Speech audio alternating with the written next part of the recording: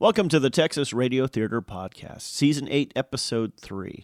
This podcast is made possible by the Radio Memories Network, Libsyn.com, and RF Media at rfmediapro.com. The next few episodes are going to feature works not produced by the Texas Radio Theater, but from two groups we've worked with. At this time, and to the best of my knowledge, none of the shows have a presence on the internet. I'm speaking of Schlock Audio Theater, produced by the Columbia Audio Theater over a dozen years ago.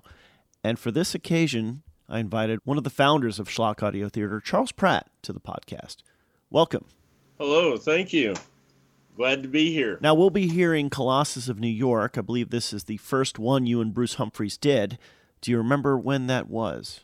2004 or 2005. It was no later than 2005. All right. Well, let's listen to that, and we'll come back right after it's done. This is Schlock Audio Theater on the Texas Radio Theater Podcast. We'll return to our program in just a moment, but now a word from Bodacious Books. Good morning, ma'am. How may we help you? Beautiful day, isn't it? I wouldn't know. I've been cooped up with Stephen King so long I've forgotten what daylight looks like. Funny, very funny. Is there a particular book you wish to read? I like mysteries. So do I. That's why I'm here. Nothing more mysterious than people's bailiwicks. I never expected such obscenity. Obviously, you've never read Philip Roth. Look, all I want is a book to read on the train. We do carry the full line of Dramamine products. Dramamine publishes books now? Just throwing up a few titles. Here we go.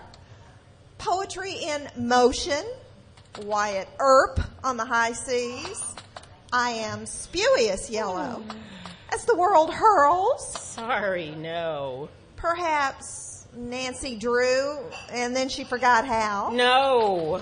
The Hardy Boys discover fabric softener. Sounds like a wash. A wash. Good one. May I quote you? Maybe something historic. Unmitigated gall. Why the French have loved Jerry Lewis since 100 BC. Bodacious Books, now at the corner of Paragraph and Pun in the district. And now, back to our show.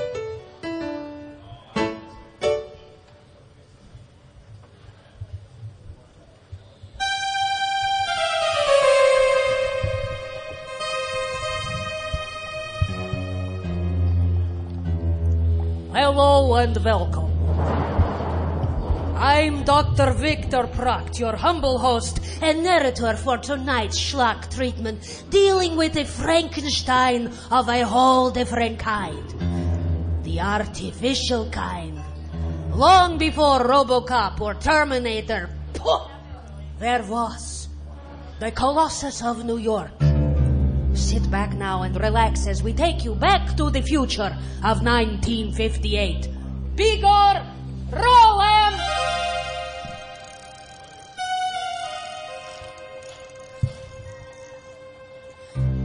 The young Dr. Jeremy Spencer, famous scientist and world-renowned humanitarian, makes a triumphant return to his home of New York City with his wife, son, brother, and father after winning the International Peace Prize in Stockholm.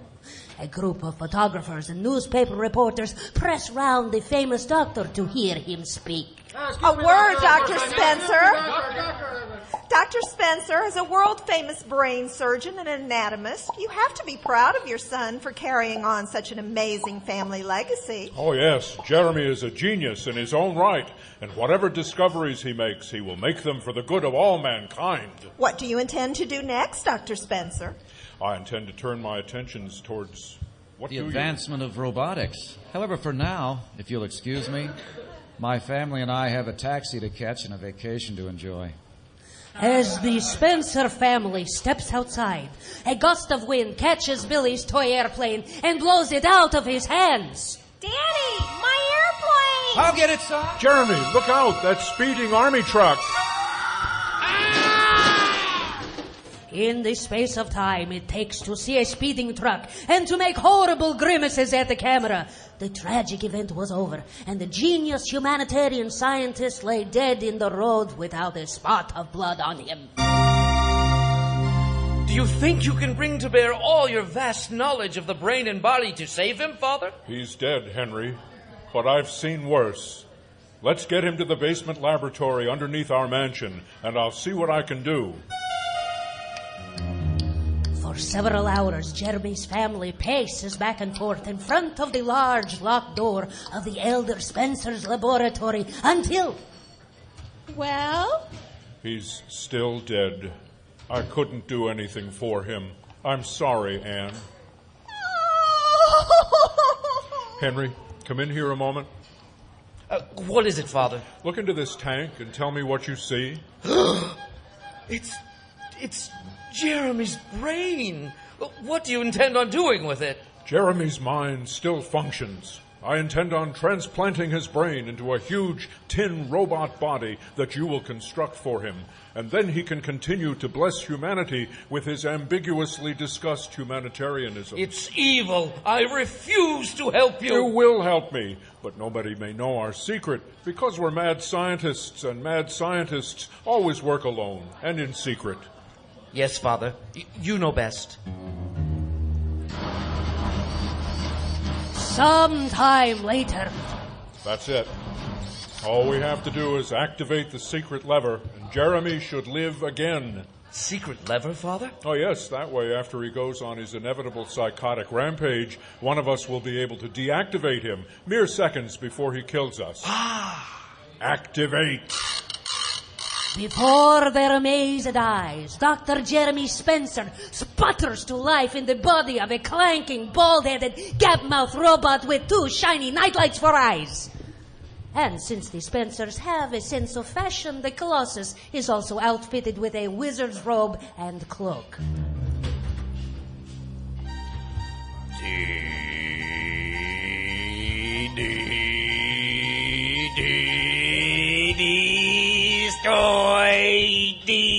Destroy me. No, you must continue your humanitarian goodness. You must survive. I cannot see like a man. I cannot feel like a man. I just want to die. But, son, you were so close to making vegetables capable of growing in the North Pole climate and thereby producing enough food to feed the entire world forever. You mustn't turn your back on your work now. Oh, very well, but under one condition. Yes, we know that you work alone and in secret. Something else you should be aware of. Since returning to mechanical life, I am now able to hypnotize people simply by flashing the white reflectors in my eyes. And I can also see anybody or anything just by thinking about it. I can also throw my voice, too. Wow, that's great, son. Okay, you work on your vegetables, and I'll just slink around the mansion and lift my eyebrows one at a time like I'm having delusional thoughts.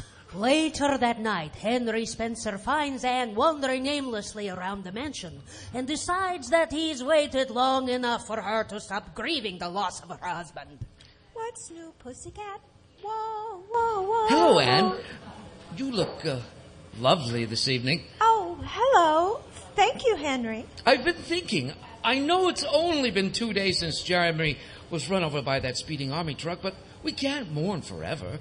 We must go on with our lives. What are you trying to say? I'm saying, Anne, that maybe we should take Billy and the 3 of us go to Hawaii for a week or 2.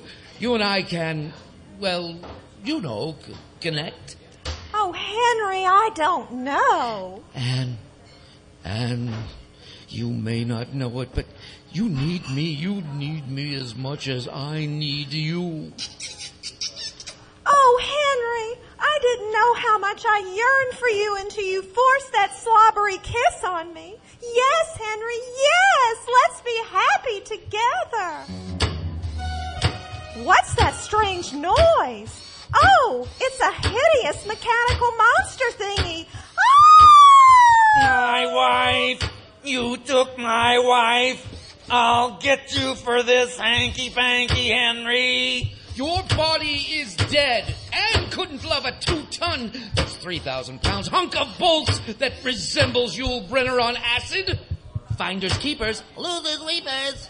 It's too early to kill you just now, but when I have developed an overly elaborate way to eliminate you, watch out, buckaroo, 'cause I am going to kill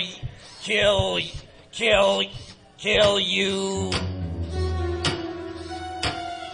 Henry Spencer decides he can live just fine without Anne beside him, and after chucking her on her bed, he packs a few clothes and hightails it for another part of the city. Later the next day, Billy is out in the cemetery, playing like all kids do when... Billy, come over here. Who said that? It's me, your father. You're not my dad. You're some giant robot. Why are you hiding in the bushes? It's me, all right. I just look different from the last time you saw me. I wanted to give you a present because I've missed you, and it's a good technique for establishing me as a somewhat sympathetic character before I do the evil things I'm going to do in a few minutes. Okay, where's the present? Guess. In that pocket. No! Don't ever touch me there, Billy. You could make me fall down, and I'd never get up again.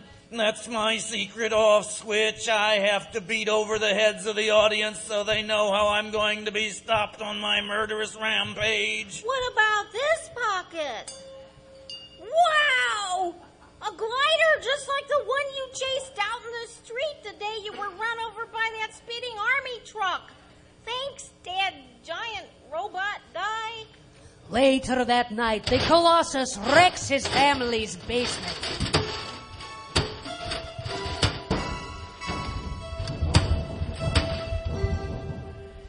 What in the name of heaven? The world is full of bums who do not appreciate my humanitarian efforts of growing vegetables in the North Pole. For that, all shall suffer. All humanitarians everywhere must die. Hold that thought, son. Hello. Thank God, Henry. Where are you? Yes, well, could you hold on a minute? I'm having a conversation with Jeremy. Jeremy is just a little bit upset. Is that my brother? Is it? Look into my flashing eyes. Tell Henry to meet you on the 35th Street Bridge. Now, Henry, meet me on the 35th Street Bridge. Everything will be fine. I have a plan. Everything will be fine. I have a plan. Goodbye. Very well done, Father. Now, heed these instructions. Tomorrow night at precisely 8:30, you will bring yourself, Anne, and Billy to the United Nations. Do not be late. 8:30, United Nations. Don't be late. Little does Henry Spencer realize that even while he smokes a cigarette and waits for his father to arrive, that the mighty Colossus is lumbering around behind an aquarium shoved in front of a camera lens to simulate a walk on the floor of the New York harbor.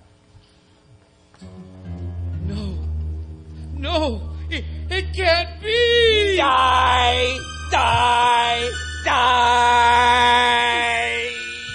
With one glance of his eye-mounted disruptors, the robot's disintegration ray hits his brother in a cheesy flash of pitiful black and white reverse negative, not so special effects.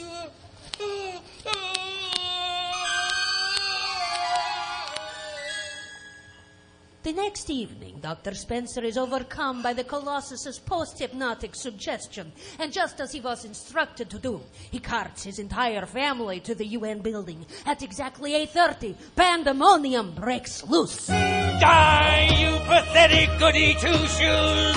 You humanitarian scum, die! All of you die! You don't deserve my North Pole vegetables!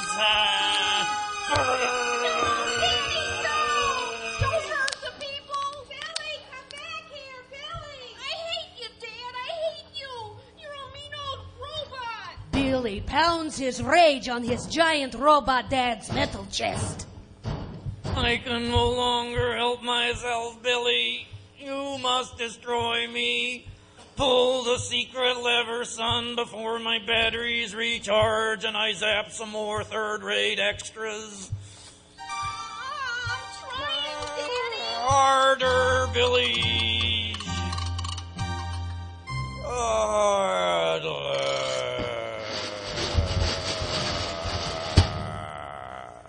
I was wrong to steal his brain and try to make him live again. I only did it for the good of humanity, though. I hope he knows that, in whatever hell he wakes up in. If the Colossus had been my creation, I don't suppose I would have given him disruptor eyeballs, hypnotic powers, the ability to walk underwater. But then, what do I know? I'm just paid to entertain the public. Come along, Bigor! Until we meet again, we wish you a good evening. And remember, don't build more than you can destroy! All right, we're back. We're here with Charles Pratt, the, what would I call you as far as Schlock Audio Theater? Are you the mastermind? How about the co-creator? Because without Bruce's ideas... That's Bruce Humphreys. Yeah, Bruce Humphreys. He contributed just as much as I did. It was a really nice collaboration. I love Bruce. And they were available online, but they don't appear to be anymore. I had a Schlock Audio website for, I don't know, quite a while, and when I discontinued it, I think a lot of the audios went with it. I think because you hosted the audio on the website as opposed to what a lot of other folks do. They put it on places like Libsyn, or SoundCloud is another one where they allow you to host audio. So when your website went away, nobody can access Schlock anywhere until now. Until now. So talk about Colossus of New York. Why choose that one for your first Schlock Audio Theater? Colossus of New York is one of the first monster movies I remember seeing as a kid, and I just found that movie. I think I downloaded it. So I thought, well, this is perfect. I've got this movie right here on my laptop, so I started watching it and started schlocking it, and that's how we decided on Colossus in New York. It sounds like the production is performed live in front of an audience. Is that the case? That is true, yeah. The very first one was performed live. I can't remember the venue, but yeah, that they didn't do that in Bruce's little audio studio. They done that in front of a dinner audience. Were you able to attend? I was not. Nope. But I was excited to death about it, and I couldn't wait to hear it. I was really pretty lost when I wrote Colossus. Really? Because I was really trying. Part of me really wanted to follow the movie as the movie was, give it a serious interpretation, but Bruce wanted me to make it funny. So I just sat down and I watched, oh my God, I don't think I can watch the Colossus of New York for another decade at least, because I would watch it on my laptop and then I would write down a few ideas I thought were funny. And then I'd go back and I'd watch it again, listen to the dialogue. For me, it was a really slow process writing those, because I had to remember what they said, how they said it, and then I had to run that through the let's really make this silly and funny filter. 'Cause some of it was obviously already funny as it was. Right. But audio's a different medium. That was something else that I struggled really hard with. Part of the charm of those cult movies and low-budget affairs are the incontinuities. It's daylight, it's dark, it's daylight again. The whole thing was a lot harder than it would have been just to sit down and do a straight, serious adaptation of whichever cult film. What was the evolution of Schlock? How did it come to be? Well, I was really influenced by a late-night TV show that I watched as a kid on KSHB out of Kansas City. It was called All Night Live, And basically, it had a host who done funny things and said funny things. And they would play monster movies and Twilight Zones and old movie cliffhangers and so on. So anyway, when I started playing with the audio drama and I met Bruce Humphreys, I'd sent him a script for a Bible play. That was the first audio play that I'd written, was a Bible play.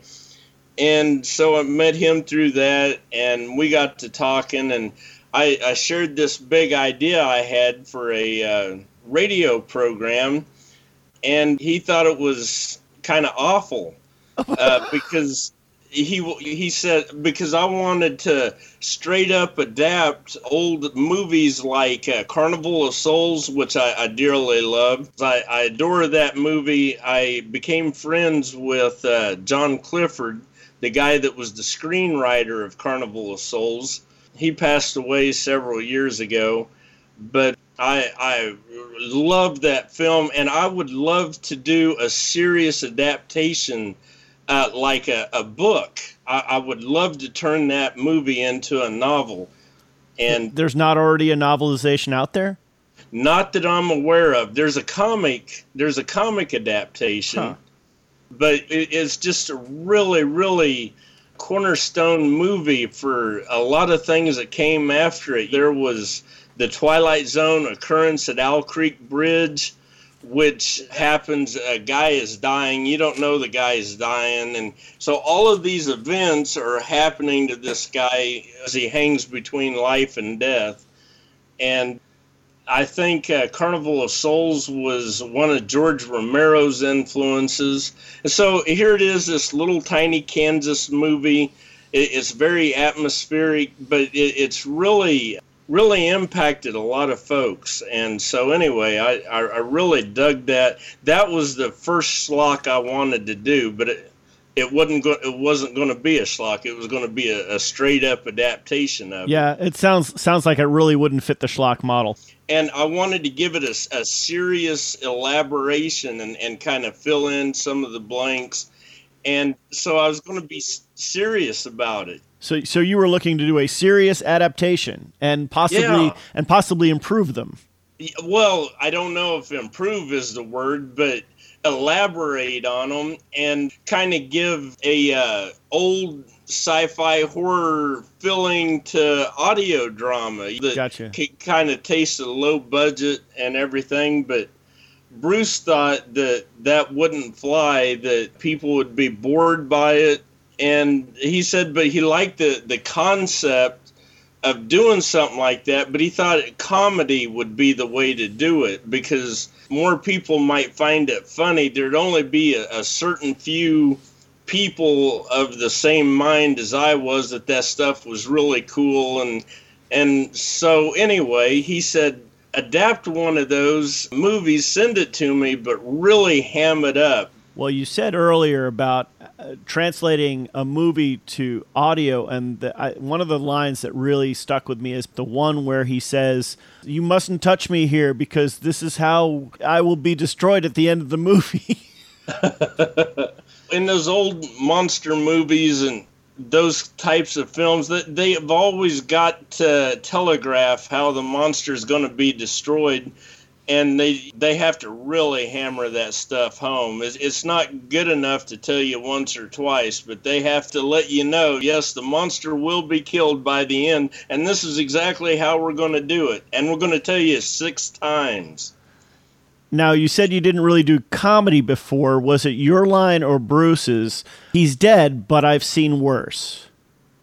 I believe that was mine, sir, but it's been a lot of years, so I can't say for sure. And again, on all of these, I would do the first pass, and then I'd send it to Bruce, who would read it. And I was learning. Bruce was much more accomplished with it than I was. And he'd either call or send back notes and say, hey, Charles, you need to change this, or this isn't working. Or how about this line? And he would riff on something I wrote and make it funnier. So not every line you hear in those were mine. A lot of it was just a collaborative effort between both of us.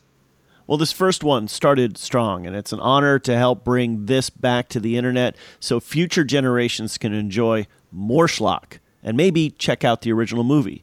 Speaking of which, I wonder how much the schlock version contributes to people exploring the original movie. Oh, gosh. Well, that's, was something I feel very strongly about. I'm really hoping with any of the schlocks that I do or have done that will lead somebody to watch the movie that it's based on. Because even though I'm having fun and it's funny, I have a deep love for those films, and I want those films to continually be discovered by new audiences. And so that's very much my hope, is that people will go back and watch those films for themselves. Well, I think that really shows. Charles, thanks for joining us on Texas Radio Theater, and thanks for sharing the behind the scenes behind the schlock. And I'd like to invite you back soon so we can talk about Plan 9 from Outer Space. I was glad to be here. That was Charles Pratt, co-creator of Schlock Audio Theater, talking about Colossus of New York. Like he said, there's not much online about schlock anymore, so you'll just have to stay tuned to this podcast to hear more. Now, our very next podcast will feature something special for Audio Drama Day, another piece that we didn't do, but we really think it's appropriate. Think Ed Wood, but for real on the radio. After that, we plan to return with more schlock for a while. And one more thing. There's a first ever modern audio drama conference planned in Nova Scotia in the summer of 2020. Madcon.com. Jack Ward of the Sonic Society made this promo, which I'd like to share with you right now. It was late June a year ago, and I had just gotten off the plane from a trip to Texas that was one of the most meaningful experiences in my life. I just said a final goodbye to a longtime friend I had met in the audio drama world, Bill Hallwig. Along with his daughter Bailey and a couple of his many friends, Lothar Tuppen, his wife Jan, and Jeffrey Billard, we wiped our tears and scattered his ashes at Cross Plains, Texas, the home of Robert E. Howard. Together, the four of us cemented a bond that has only deepened and expressed itself in new audio drama productions and a monthly podcast where we get to look at old-time radio and analyze it. And we talk, Jeff, Lothar, and I, at least through email, almost every day since that fateful weekend. I remember coming off the plane and into Halifax Airport and thinking very clearly, what now, Bill? I didn't want this connection to end. And that's when it hit me. Why not a way to have everyone come together? You know, the modern audio drama movement in its current blossoming mirrors the rise of podcasting. The Sonic Society for 15 years now has been blessed with almost 200 different companies and producers, and closing on to 1,000 different shows weekly, and even multiple times a week. So with the help of many people, not the least my amigo brothers Lothar and Jeff, Brian Bokikio, Matt Leong, and so many more, and with the kind donations of our partners and my oldest childhood friend, Chris Morano, I'm so happy to announce that we can get together. All of us. And here's how. Come to Halifax, Nova Scotia in July 24th to the 26th of 2020. And we'll have a ball. We've already booked the rooms, halls, and even a theater for a series of live performances on Saturday night. People you may have known for years will be there, and all new friends, creators and fans alike. Let's get together because there's never been anything like it. This is the world's first conference focused only on the modern audio drama movement. mad-con.com. That's mad-con.com. The website is up, and reservations are ready for your place in history. Myself, David Alt, Austin Beach, Tanya Malevich, Lothar Tuppen, Matt Leong, Jeffrey Billard, John Bell, and so many more are going to be there. As we fill the ranks, we'll let you know who else is coming. A full weekend, July 24th to the 26th of 2020. mad-con.com. Get registered today. There never is another first time. Here's our time. Can't wait to see you there. I'm Jack Ward. Audio drama's been a part of my life now for almost 20 years. The people in it have given so very much to me, and now here's my chance to say thank you. That's why I'm going to mad-con.com and getting my ticket. See you in Halifax. See you in MadCon in 2020.